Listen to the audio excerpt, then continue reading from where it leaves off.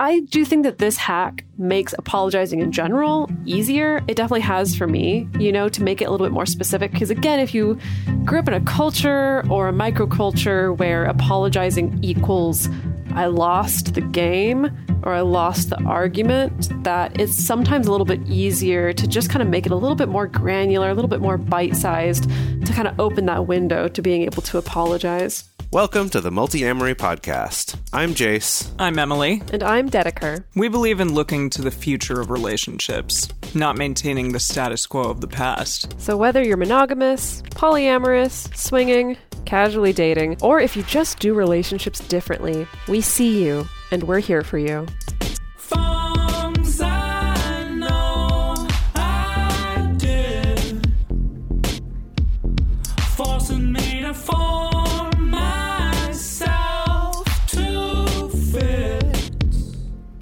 On this episode of the Multi-Amory Podcast, we're talking about apologizing. Specifically, we're going to be talking about both receiving apologies and giving apologies.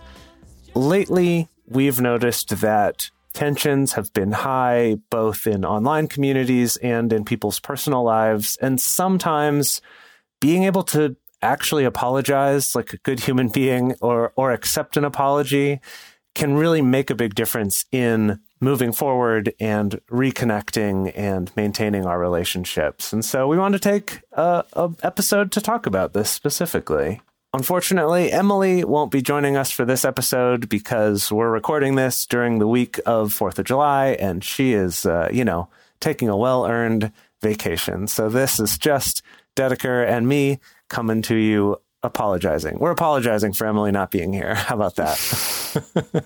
We're so sorry. I'm sure she's sorry also. She probably is. We're just everybody's sorry for any inconvenience or burden that we've put on you. So speaking of, what are the ways that you feel like you personally have learned to be better at apologizing over the years? Boy, I mean, I'm not always great at it, but I do feel like I've become more aware in recent years of what a good apology is versus a bad one, specifically about making excuses of like an apology that's like, oh, I'm sorry, but here's why versus really apologizing. I feel like that's a big one that I've noticed. And I find that I notice that even more now if other people give that kind of like a qualified apology. Right. That sort of like, I'm apologizing because I think that I need to, but not really because I understand why or even really care that much. It's like the way that your parents make you apologize to your sibling as a kid, where it's like they force you to apologize. Oh, yeah. Where it's just like rote. You mumble it under your breath. Exactly. And you find maybe some way to word it so it's like kind of not really an apology, but it gets you off the hook. And I feel like some of us maybe carry that thinking into adulthood, unfortunately. Yeah, that just reminded me of, I had an ex once who apologized to me by saying, yeah, I'm sorry that I raised my voice. I did it because you made me really mad. Yeah, and, yikes.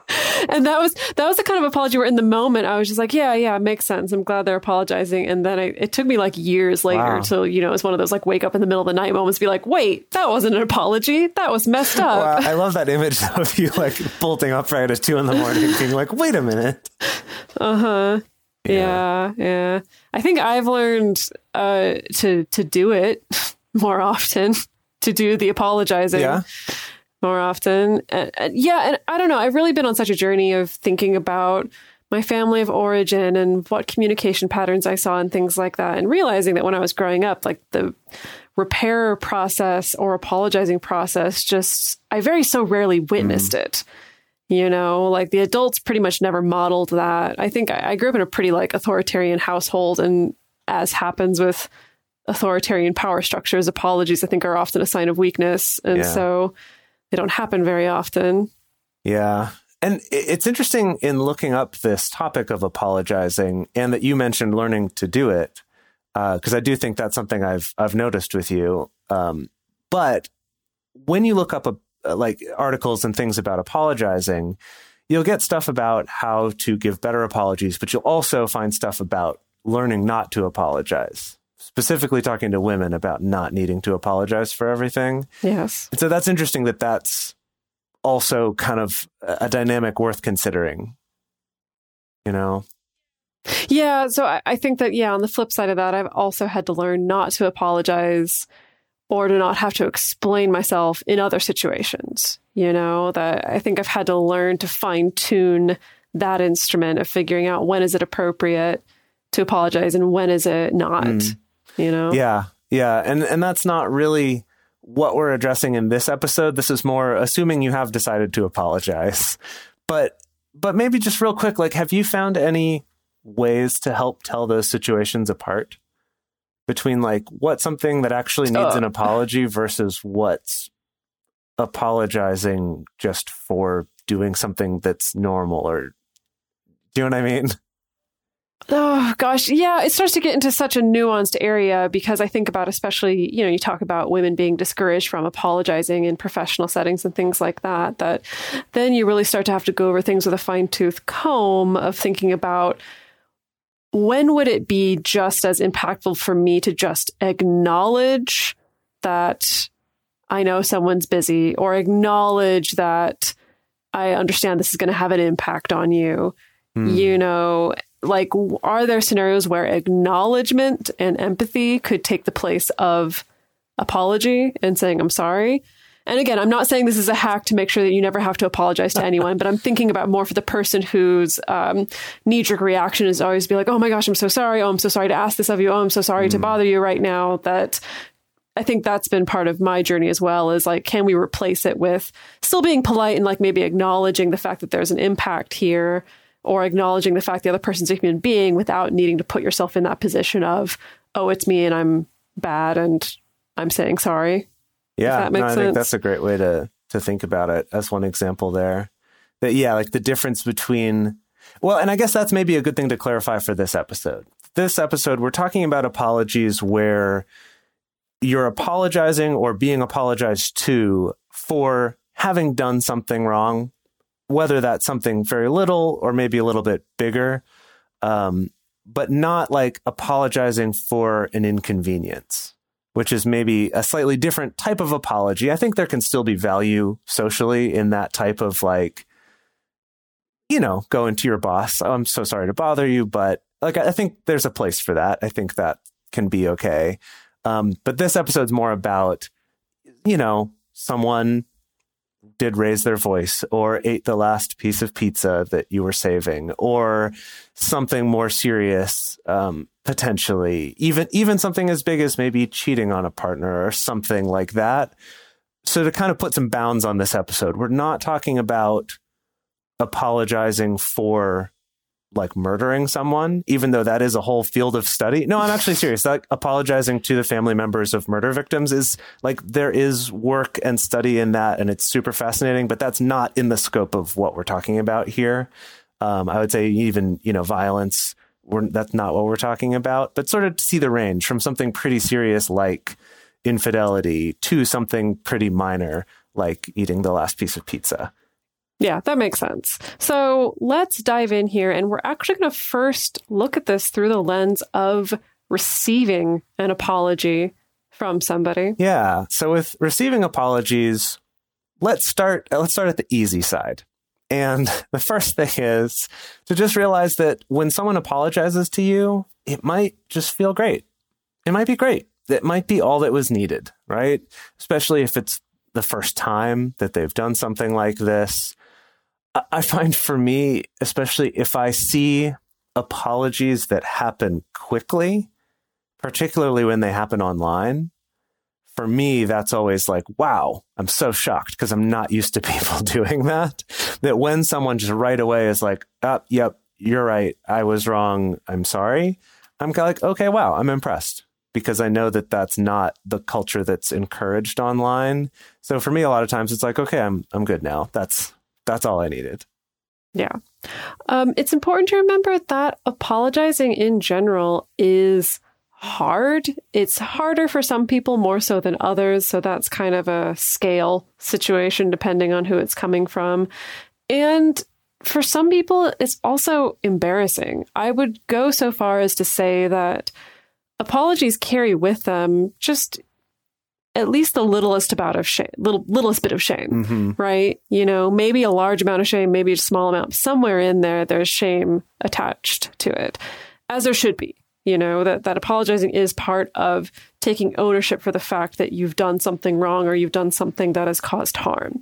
So bear in mind that if you're on the receiving end of an apology, I think it is important to at least know that the fact that this person has come to this point is worth appreciating. And of course, if this is someone that you know well, you probably have an idea of how relatively easy or difficult it is for them as an individual to apologize and get to this point. So you can take the weight of that accordingly. Yeah, I think that's great to take into consideration who it's coming from. I think, again, going with like, if it happens online, I find it more surprising in a way and maybe more impactful because of that. I could also see that if like a parent apologizes to a kid or a boss apologizes to a subordinate or something like that, I actually find that to, again, be sort of like, wow, that means a lot because you didn't need to, because you're in that position of authority. You know, you don't need to, you know, you could have the power to just be like, nope, I'm right. And you're not. And so I do think that adds some extra meaning to it, at least for me in my experience with that. Yeah. Something else to bear in mind, if you're being apologized to, it's very easy to feel the urge to, this is maybe a bad way to say it, but I don't know a better way to say it, but to feel the urge to take advantage of that moment. I think especially if you're in that classic example where you and a partner are fighting and you've gotten pulled into this kind of me versus you. Maybe you have a demon dance battle. Maybe you're doing the whole bad guy boogie kind of thing. If you don't know anything that I just said, go check a couple episodes prior to figure that out. You know, but maybe you've been in kind of this tussle, this me versus you, and then someone pauses and switches gears and takes ownership and apologizes. It can be so easy to just completely miss that or let that ball go flying by you so that you can kind of kick them while they're down, essentially. It's very hard. Like if your partner is able to turn on a dime and suddenly apologize and try to repair things and try to get us back on the same page. Sometimes it's hard when you got that momentum. You know, if you got that momentum and you're used to kind of scanning your partner systematically for weaknesses in an argument so that you can make your point, that often we see a partner apologizing. It's like, haha, now I can rub it in, or I can be like, yeah, you should be sorry. And also this happened and yada, yada, yada, you know. But that could potentially be missing a really, really important opportunity. Yeah. And it's interesting that you bring this up because I remember this being something you and I talked about years ago in our relationship, where for you, like you found that the fact that I would apologize after our arguments kind of caught you by surprise. And you did express to me that you had to sort of resist that urge to be like, he's lost. Now I can win. Do you remember talking about this years ago? I don't remember talking about it, but I believe you. Yeah, that I guess for you, like in your family growing up, not seeing that happen, that it is kind of this like, no one does that unless they're admitting defeat, and no one ever admits defeat. So it was kind of this weird, jarring thing for you. Well, I think at that time I was also on the heels of that particular relationship with the ex, where apologizing didn't really happen, and then when it did, it was kind of those weird ones, like the example I gave. Right, but it was actually your fault. Yeah. Anyway, but it is totally possible that when your partner comes and apologizes to you, that maybe you're just like not ready, or you weren't expecting it, or you're not in a place. Maybe your nervous system is just too activated, you're too angry or too worked up that you can't turn to that apology with compassion or reception necessarily. And so it's totally okay to ask for a halt, take a pause, go into the other room, maybe thank them for apologizing, but say, I need to think about that a little bit or process that. I'm going to go take a 20-minute walk, something like that. And it doesn't mean that by the time you come back from your 20-minute walk, everything is going to be sunshine and rainbows, but it does give you a chance to let the apology sink in, to let your body calm down, and hopefully come back to the conversation better able to receive or continue talking about it in a more productive way.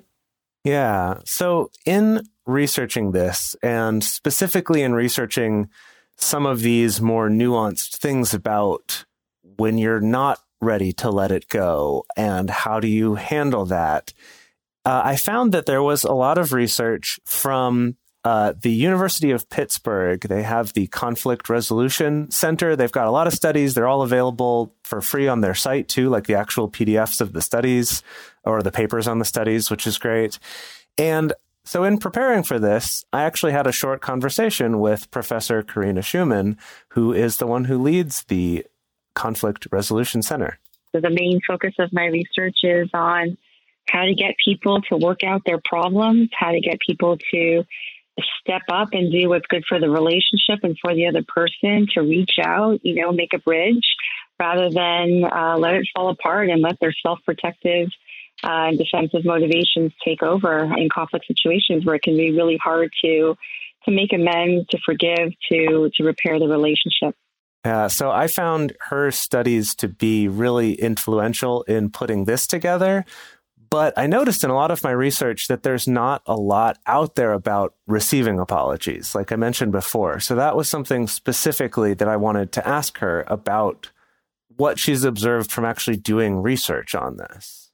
There does seem to be a social script around apology behavior, both for transgressors and victims. The script being that if you receive an apology, the right or kind or compassionate thing to do is to forgive. And so that might sort of add insult to injury for victims sometimes. They might feel pressure to forgive and accept the apology. And that can be especially difficult if the apology doesn't feel genuine, if it feels manipulative, if it feels like it's coming from a place where the person's just trying to, sweep it under the rug and move on without really addressing the behavior. From the perspective of the transgressor, it can be difficult to apologize. And so to the extent that it's possible, if you're on the receiving end of the apology, try to have some empathy towards the transgressor. Try to see it from the perspective that this could be difficult for them. And so what they say might not be perfect. But at the same time, don't feel the pressure to forgive right away just because someone has apologized to you. Do take into account whether that apology feels real, assess its sincerity, and you can still voice concern and have a constructive, calm conversation with someone who's hurt you to say, look, I appreciate the apology. It felt real, and I'm very grateful for the fact that you've taken that step. But I also need to see behavioral change in order for there to be true forgiveness or for me to really be able to move on. An apology is really a great start, but I also want to see, you put your money where your mouth is, so to speak, so that this doesn't happen again. And so, I think victims should feel empowered to do that, to still be vocal about what their needs are, to be able to move on and resolve the conflict to a point where they feel comfortable moving forward with the person. Yeah. So to back all that up, just remember that even though forgiveness is a really important quality to have in your personal relationships, and we just talked about that a couple episodes ago, that's actually, a really important quality, a really important strength to have in your relationships. However, we also love boundaries on this show. And so that means that, if something really egregious did happen, you don't have to forgive even if somebody apologizes. It is a choice. I remember that this was something I really struggled with because I also was raised in the Christian church that puts such an emphasis on forgiveness as a value. And the narrative around it was kind of like, well, if someone apologizes or asks for forgiveness, you got to give it to him. That's the Christian thing to do. And that was kind of the same metric applied both to if someone spilled coffee on you and if someone was found out to be a pedophile, like really, really serious stuff, which I think that's kind of also a bigger thing that we carry, I think, as a culture around forgiveness, and why that's so tricky is because we kind of apply it like a blanket value, I suppose, of like, if someone apologizes, you just have to. Something else to think about is that it's possible to accept somebody's apology, but that doesn't mean that you have to restore or maintain a relationship with them. You can accept somebody's apology. You can express appreciation for it. You can acknowledge the weight and the difficulty that it took for them to do that, while also still being clear of your boundaries, whether that's I'm not going to be in a relationship with you, or we're not going to talk about this, or we're not going to stay in contact, or whatever it is. You know, like just because someone apologizes to you doesn't mean that you automatically have to be like super cool with them still from then on out. When I was working on putting this episode together and was talking to Dedeker about it, her counterpoint was, what about when it's too late to apologize? Which, of course, then got that song stuck in my head. But then in thinking about it, I thought, you know, it's interesting because the song's not really about it being too late to apologize. It's about it being too late to fix that relationship or maintain that relationship. And I think that's also something worth thinking about, too, is the motivation of this apology just to get what you want? So, like, you know, just for that person to get what they want or to stay in this relationship with you? Because if so, then yeah, maybe it could be too late to apologize. But sorry, that's going to make me giggle every time. Yeah. But if it is really just like, no, I need to apologize just because that's the right thing to do, and I do want to acknowledge this, then I think that's also worth taking into account, but it still doesn't mean that they get to repair that relationship just because they apologized. And I think another good example of this happens like in a friend group or a peer group, or maybe with coworkers, is that you could still establish some boundaries for yourself that work within that social context. So it's not like one or the other of us has to leave this friend group. We could stay civil and stay friendly with each other, but maybe I have a boundary around, I'm not going to make any plans with you because I do appreciate your apology, but I can't trust you, at least right now. And that's also something to keep in mind, is that maybe you just need time, even if that time is several years. Like, it's still possible that it's like, you know, I just need time. And once I see evidence, like real proof that this behavior has changed, then maybe I'll feel safer. But for now, I appreciate your apology and I hope you follow through on it. But that doesn't mean we're going to go back to how things were before. Right. And as always, beware of apologetic repeat offenders, I guess is what I'd want to call this. You know, ultimately, remember, you're the only person who can protect yourself at the end of the day. And no matter how much you love someone, if there's a repeated pattern of them doing something really harmful to you and then apologizing, but then there's no change and it's just the same back and forth pattern, that's probably not going to change by itself. And it's probably not going to just change with a simple apology, especially if that's what keeps happening over and over and over again. Often, apologies are a fundamental part of the abuse cycle, you know? And so it's important for you to evaluate, you know, what are the things that I actually need to see from this person? Kind of like Dr. Schumann talked about, like, what are the things I actually need to see from this person behaviorally? What change do I need to see so that I can actually accept an apology and trust in it and offer forgiveness? And if you're not seeing those things, then maybe it's time to get on out of there, partner. Yeah. And I think there can be a lot of power there too in, I accept the apology and I appreciate it, but it also doesn't fix it. And kind of that, you know, you can still have your boundary, you can still leave, you can still do things to protect yourself from someone that you don't trust while still appreciating the apology. If you do, that is. And maybe you don't. That's, you know, that's something we address too. Maybe you just don't. Maybe it doesn't feel real. Maybe it doesn't feel sincere. Okay, so now before we wrap up this section on receiving apologies and move on to giving them, there's a couple more considerations here that don't always apply, but a lot of times in relationships, whether that's romantic or with friends, there's often two sides to something, right? It's like maybe they did something that irritated you, and then maybe your reaction was possibly an overreaction. Or even if it wasn't an overreaction, it maybe still was rude or it was hurtful too. And then it escalates. And, you know, for people who've been in relationships with each other for a while, we're real good at doing that. We're real good at, subtly pushing the buttons and just it escalates. And so when someone in that situation, if your partner does take the initiative to be the one to apologize first, this can also be your chance to really think about, okay, yes, let's bring this down now. Let's de-escalate this. Let's talk about it. And maybe there's some apologizing that you could do as well. Yeah. And remember that the Gottmans have done research on this, that even if you can only bring yourself to apologize for a small part of the situation, that's still better than nothing at all.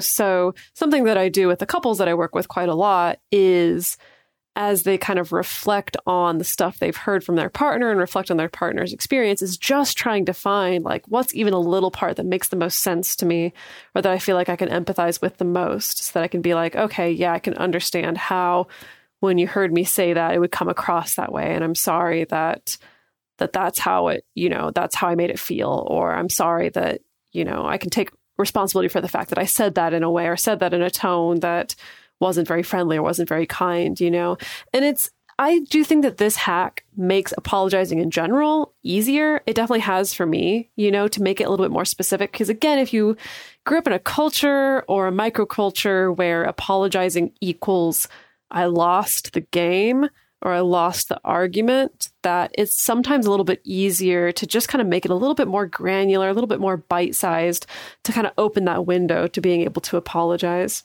Yeah. And that's a great segue into the second half of our episode, which is about how do we give these apologies? What makes a good apology? But before we get to that, we want to take a quick moment to talk about how you can support this show, keep this going, and allow us to keep finding research and offering that to people as a free podcast. This is the story of the one. As a maintenance engineer, he hears things differently. To the untrained ear, everything on his shop floor might sound fine, but he can hear gears grinding or a belt slipping. So he steps in to fix the problem at hand before it gets out of hand. And he knows Grainger's got the right product he needs to get the job done, which is music to his ears. Call, click Grainger.com, or just stop by. Grainger, for the ones who get it done. For a long time now, we've been fans of AdamandEve.com for getting sex toys or lingerie or accessories, things like that. It's just a fantastic resource with a huge selection. And now, not only do we have a fantastic offer, but we also have a promo code that will work on AdamMail.com and EvesToys.com, which are their sites specifically for LGBTQ audiences. And our code is fantastic. It's 50% off of almost any item in the store and free discreet shipping when you use our code MULTI. Yes, we love AdamandEve.com and have for years. They are our oldest and longest sponsor, and they just keep on giving great gifts to us and to our listeners. You can bring more pleasure and satisfaction into your bedroom by going to AdamandEve.com, AdamMail.com, or EvesToys.com and select any one item. It can be, an adventurous new toy or anything you desire, something fun, something sexy, whatever sounds good. So just enter offer code MULTI at checkout and you'll get 50% off almost any item plus free shipping. That's MULTI, M-U-L-T-I, at AdamandEve.com, AdamMail.com, or EvesToys.com. This is an exclusive offer that is specific to this podcast, and it's better than any offer that is currently available on their site. So again, use code MULTI to get you not just the 50% discount, but also the 100% free shipping. Code MULTI. So there are a number of resources out there about what techniques do you use when it is time to be the one apologizing? And we've compiled a little bit of a roundup of a couple of different systems that people have made for talking about how to craft apologies as well. But let's also hear what Dr. Schumann had to say about what are the ingredients that make a good apology. If they don't feel that you know what you've done and that you are willing to accept responsibility for that, then it seems much less likely that you're going to not do that behavior again in the future. You have to be accountable for it so that you can change the behavior and and prevent yourself from engaging in it again. And that's really what people want. They want to know that they're not going to be hurt again by you in the future. So it's kind of a mix. It's an emotional mix of acknowledging what you've been done, expressing remorse and regret for it, and then, giving signals that you're going to change it, that you're not going to commit that offense again. And that can be saying it explicitly about how you're going to change the behavior or make sure that you don't do it again. Or it could be more implicit in just, showing how genuinely heartfelt, emotional you are about the offense and how it's really affected you, so that they know that what has happened and you're not going to do it again. So really what it comes down to is sincerity. The person has to feel that it's real and that you care is really what it comes down to. Yeah. So in the past, gosh, this must have been maybe a year and a half ago. Maybe 2 years ago, longer ago, I don't know. Dedeker and I did an episode about Dr. Gary Chapman's 5 apology languages. And he's the guy who wrote the 5 love languages and, was looking for the next book to write and did one on apologies. He's kind of a one-trick pony. Yeah.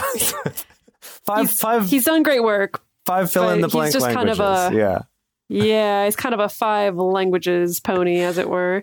5 language pony. That's good. I like that. It's like a one-trick pony, but a 5 language pony. Right. So a lot of the ingredients that Dr. Schumann talked about are covered in Dr. Gary Chapman's 5 apology languages. And I think that in the couple years since we did that episode, I've kind of come around more and more to, I actually don't think his whole languages thing applies as well to this. I think it's useful if it helps people remember it or it gets people thinking about it. That's great. But I think I would describe them more as like 5 ingredients that should be mixed to taste in a dish of apology, Tasty. Yeah, I think that it is something where it's more about, you should try to incorporate all of these things into it to have a really good apology and to spend the time working on yourself and thinking about it to where you can actually do these things and mean these things and not just be following a script. So I think it's a little bit different from the 5 love languages in that way. But with that said, let's quickly go through what the 5 are, and then we'll go on to another framework. So the first one is expressing regret. So this is saying, I'm truly sorry, or I wish I'd acted differently, or I shouldn't have done XYZ, of kind of expressing that it's not like, oh, I did this thing and I'm sorry you were hurt by it. It's like, no, I'm sorry that I did the thing. Yeah. The next one is to accept responsibility. So things like, I was wrong, or I know that my actions were responsible for this happening, or straight up saying, yeah, I made a mistake. Mm-hmm. Yeah. The third one is making restitution. So that is, what can I do to make it up to you? I'll compensate you if it's something monetary or something that can be replaced, or I'm going to do this in order to make it right again. And offering those things, I think there's maybe value in asking, what can I do to make this right? But also coming in with an offer of, would it help if I did this? Like, could I do this? I know that won't totally make it up to you, but I would like to. Yes. The next language is genuinely repenting. That's saying things like, I'm going to do things differently in the future, or I know that I need to change this behavior and I want to, or these are the steps I'm going to take in order to change myself. This one is interesting because the repenting seems to reflect back on the things that you recognize about yourself that you want to be different. Yeah. Yeah. And I think that, like in what Dr. Schumann said, where it's that we want to be sure that we show signs and make it believable that we're going to change and that they don't have to worry about us doing this thing again. That in the 5 apology languages, that's framed as repenting, which I guess has an aspect of like, then you're also not going to do the thing again. But it does seem like from his examples, it's kind of more focused on, how do you ensure you're not going to do this thing again? How do you make that clear to the person?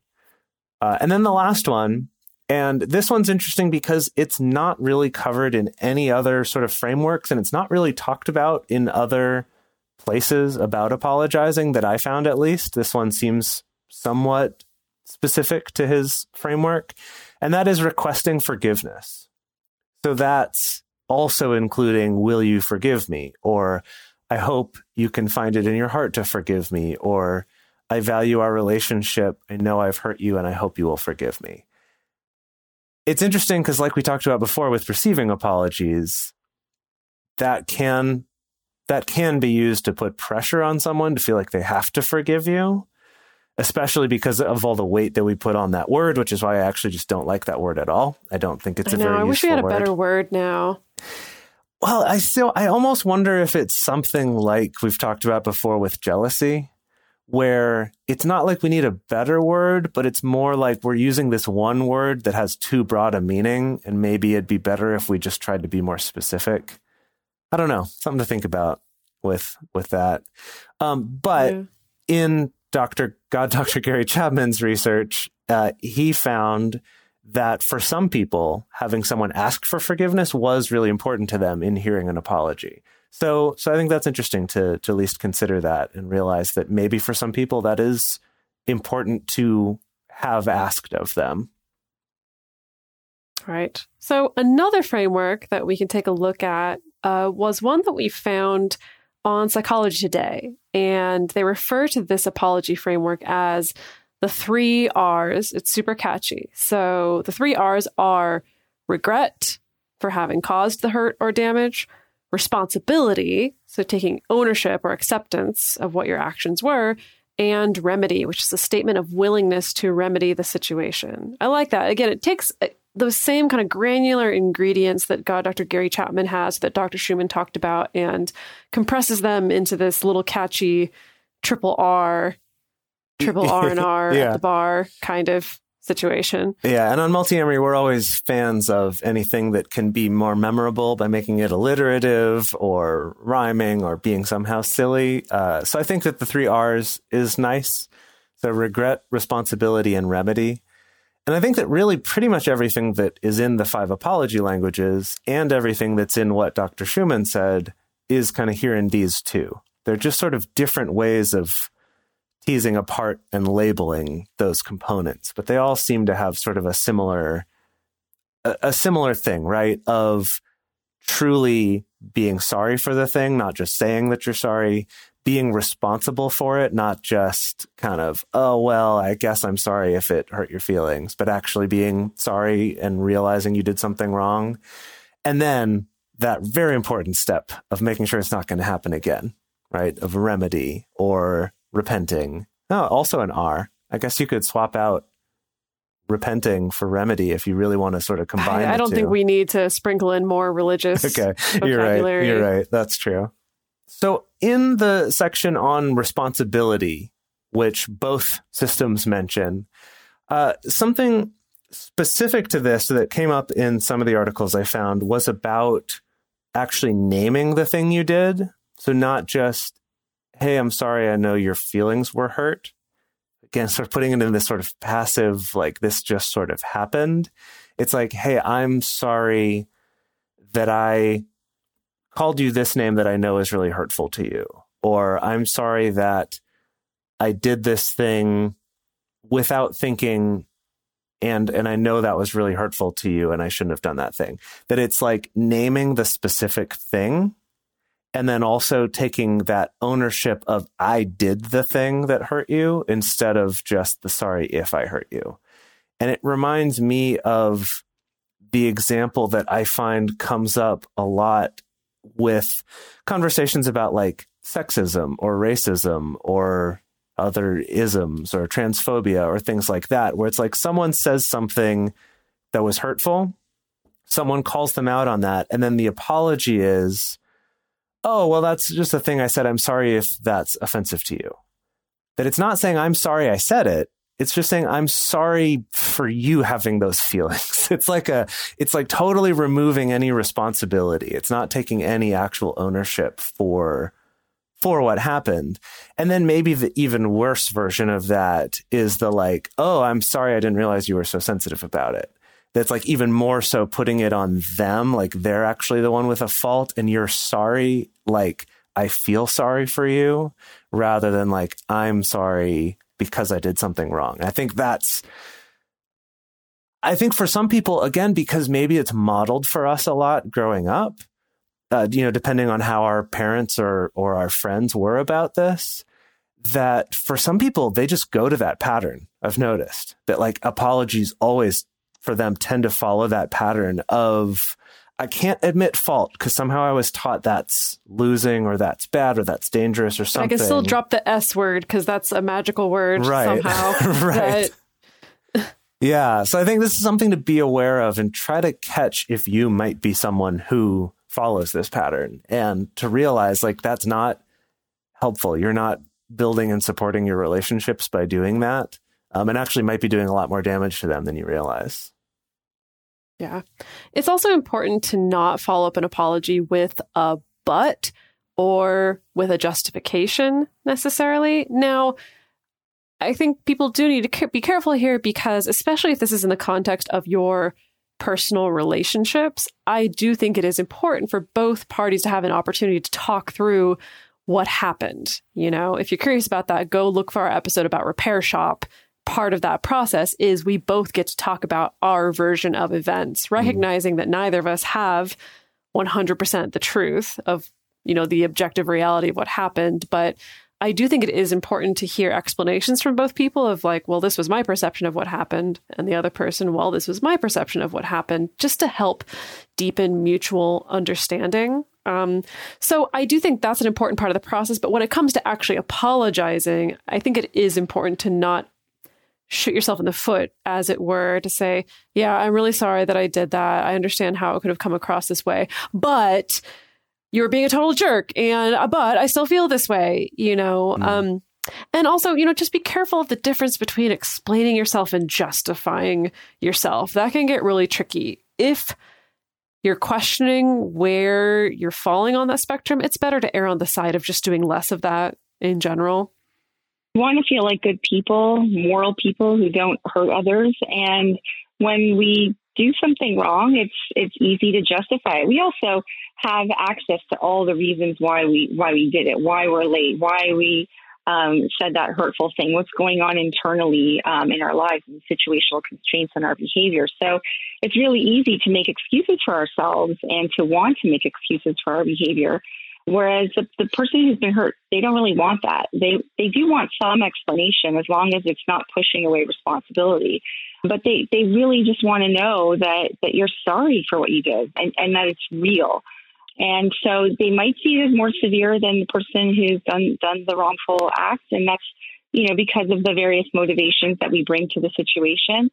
And so it's really difficult to get onto the same page sometime. And that's why things like empathy are so important, because through empathy, through perspective taking, by listening to the person who's been hurt and trying to get a sense of why it was hurtful for them, that's where we can start to drop some of our desire to see things through our self-protective lens and really, try to get onto the same page as they are, to see it through their perspective of why it was hurtful and why we do need to make amends for it. Yeah. And along with that, there can be this problem where, because I know all my justifications for why I did something or what was going on in my head or what it reminded me of or any number of things, that I might think that what I did was fairly small, but to the other person, based on whatever's going on in their life or how that felt to them, how that relates to other things they've experienced, what else was going on in their life at the time, right? They're similar, just as valid, but different from your experience of the world. To them, that might be a much more serious thing that happened. And actually, in the research, there is a term for that, which is the magnitude gap, which is a term for when the person doing the apologizing feels like the harm was smaller than the person receiving it does, which can lead to an apology feeling unsatisfactory. Part of the reason why there is this magnitude gap is that there are very few situations where it's so clean cut that one person is just the transgressor and the other person is just the victim. The transgressors often also feel a little victimized. They feel like the situation was provoked, or that, it was a reaction to something else, or that there was some other, basically instigating event that makes their actions more justifiable. And perhaps they were even victimized a little bit by the other person. And so, there's a lot of gray area in conflict, and a lot of misinterpretation, and a lot of just differences in perspective. And so, I think it's just really important for people to remember that. And to the extent that we can really engage with each other and try to listen, try to understand, try to communicate through conflict, through things like apologies and so on, then that's really where we're going to make progress and be able to resolve them effectively. I don't know why this is coming up now, but Jace, I just remembered you telling me that in the process of interviewing Dr. Schumann, you had to apologize to her because of some scheduling mishaps. And how did that go down? Yeah, no, it was so weird. So I, had scheduled this call with her, and she had a real short window of time, when her kids were going to be watching a show or something. She's like, this is my time. And I ended up on a work call that went long. And when I got off of that, realized, oh my gosh, I'm late for this thing. And I wrote her an email and found myself suddenly going, oh God, I'm apologizing to an expert on apologies. She's going to see through everything I say. What? How do I don't know what to do. And so I just kind of panicked. And I did apologize, and I tried not to go overboard in apologizing. I tried not to do too elaborate of an apology, but it was this weird, I suddenly got super in my head about how do you apologize to someone who researches this? However, wow. I did later try to comfort myself. I still feel bad about it, but I did try to comfort myself a little bit in realizing that she works at the conflict resolution lab. So maybe she was also working to resolve that conflict too. And so maybe I shouldn't have thought it so much as critiquing apology, but more that she's an expert in resolving conflict. Yeah, she's uniquely suited to resolve that situation. Right. Yeah. So just a last couple of things to bear in mind here is, again, if you're the person who's needing to give an apology, understand that it may not be accepted. It may not be accepted right away, or it may not be accepted ever. Unfortunately, you can't really control where the other person is in their process or in their journey. And something that's important to bear in mind is that if your motivation for apologizing is actual self-improvement, is actual, I'm acknowledging what I've done wrong and I want to make restitution for that, and then also find ways to make it so that I don't make that same mistake again, it's going to be much easier to deal with someone rejecting your apology, more so than if your only motivation for apology was getting their approval or getting their blessing in some way. This makes me think of what we were just talking about in our criticism episode, specifically with diversity training and racial awareness training, that if particularly white participants have a person of color who's facilitating the training, that they tend to get really caught up in getting approval from the facilitator who's, acting like the symbol of people of color, rather than putting in their energy towards actual self-motivation. And, I think that when it comes to apologizing in relationships, like Dr. Schumann said, there's all these gray areas. It can get really messy. It can be very easy to have this weird mix of I both want to improve, but I also want to repair the relationship, and I also want approval from my partner. It can be all these different things at once. But I think it is important to check in and just see what's actually there underneath this, what's dominating this. And that's probably going to influence how it does go for you when you apologize. Yeah. And I think this especially applies for bigger transgressions, right? Like I mentioned at the beginning of this, something more serious like an affair or a big lie or something that was very hurtful, that this is something that it's understandable that this might take that person some time, and maybe they will never forgive you for this. But if you're going in really understanding that and grasping sort of the gravity of the situation, I guess, I think that can help to still say what you want to say and then not sort of turn it into being shitty all over again and then getting mad at them for not accepting your apology or, other sorts of bad behavior. If you really have checked in to be clear on what your motivations are. And what this made me think of was specifically Alcoholics Anonymous and 12-step programs, that one of the steps, I believe it's the 9th one, is apologizing to people that you have hurt in the past. And in looking into that, I know that that's something where they do talk a lot about do that, but only if you can do that, for example, in a way that isn't going to cause more harm to that person by trying to apologize, which I think is something that's not so easy to just pin down exactly what counts as that or not, but it's important that they talk about that, and that's worth thinking about. And I think part of that too is just realizing that you might not get to, and if your motivation for apologizing is just so you can feel better or just to get them to forgive you, you might have a harder time then if you're not receiving that thing. And then last thing that we wanted to cover here before we do a quick review is to just keep in mind that this sort of magnitude gap can also kind of go the other way, where the one apologizing just keeps going on and on and on about, oh my gosh, I'm so sorry. This is so terrible. This is really hard. And that the person being apologized to is like, yeah, okay, I get it. And maybe they're still like, yeah, I'm sort of hurt about it. But when you then just sort of keep going on about the apology over and over and over again, you can sometimes end up in a situation where now it's almost like you're putting more burden on the person you're apologizing to try to assuage your guilt or to try to convince you to stop feeling bad. And maybe this sounds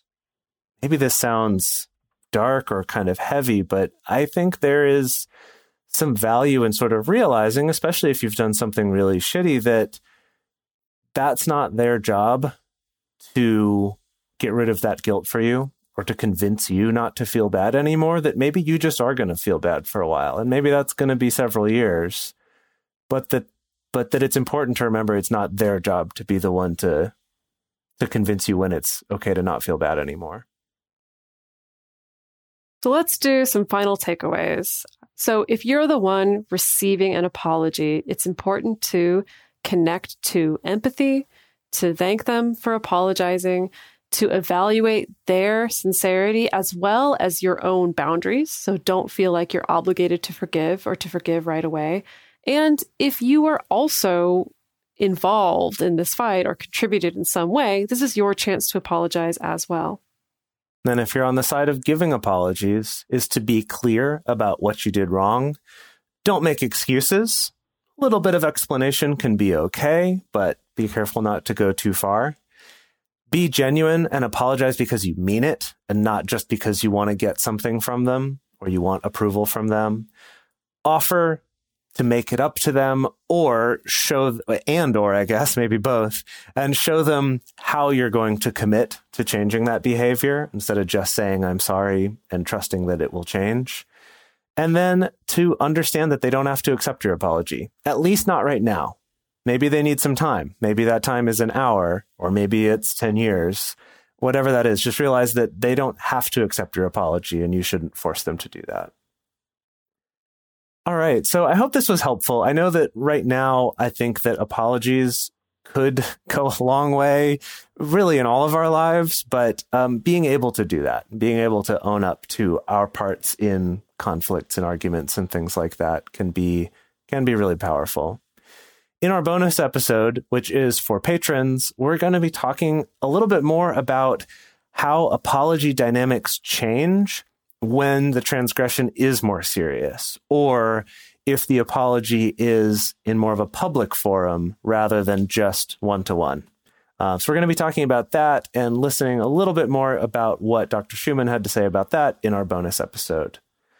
We would love to hear from you. Was there anything in this that blew your mind? Are you an absolute whiz at apologizing? What is it that made you have to learn to be so good at apologizing, if that's the case? Whatever it is, we would love to hear your comments. Maybe there's something you feel like we left out. We would love for you to share that. And the best place to share your thoughts with other listeners is on this episode's discussion thread in our private Facebook group or Discord chat. You can get access to these groups and join our exclusive community by going to patreon.com/multiamory. In addition, you can share publicly on Twitter, Facebook, or Instagram. You can also email us at info@multiamory.com. Multiamory is created and produced by Jace Lindgren, Dedeker Winston, and Emily Matlack. Our episodes are edited by Mauricio Balvanera. Our social media wizard is Will McMillan. Our production assistants are Rachel Shennework and Carson Collins. Our theme song is Forms I Know I Did by Josh and Anand from the Fractal Cave EP. The full transcript is available on this episode's page on multiamory.com.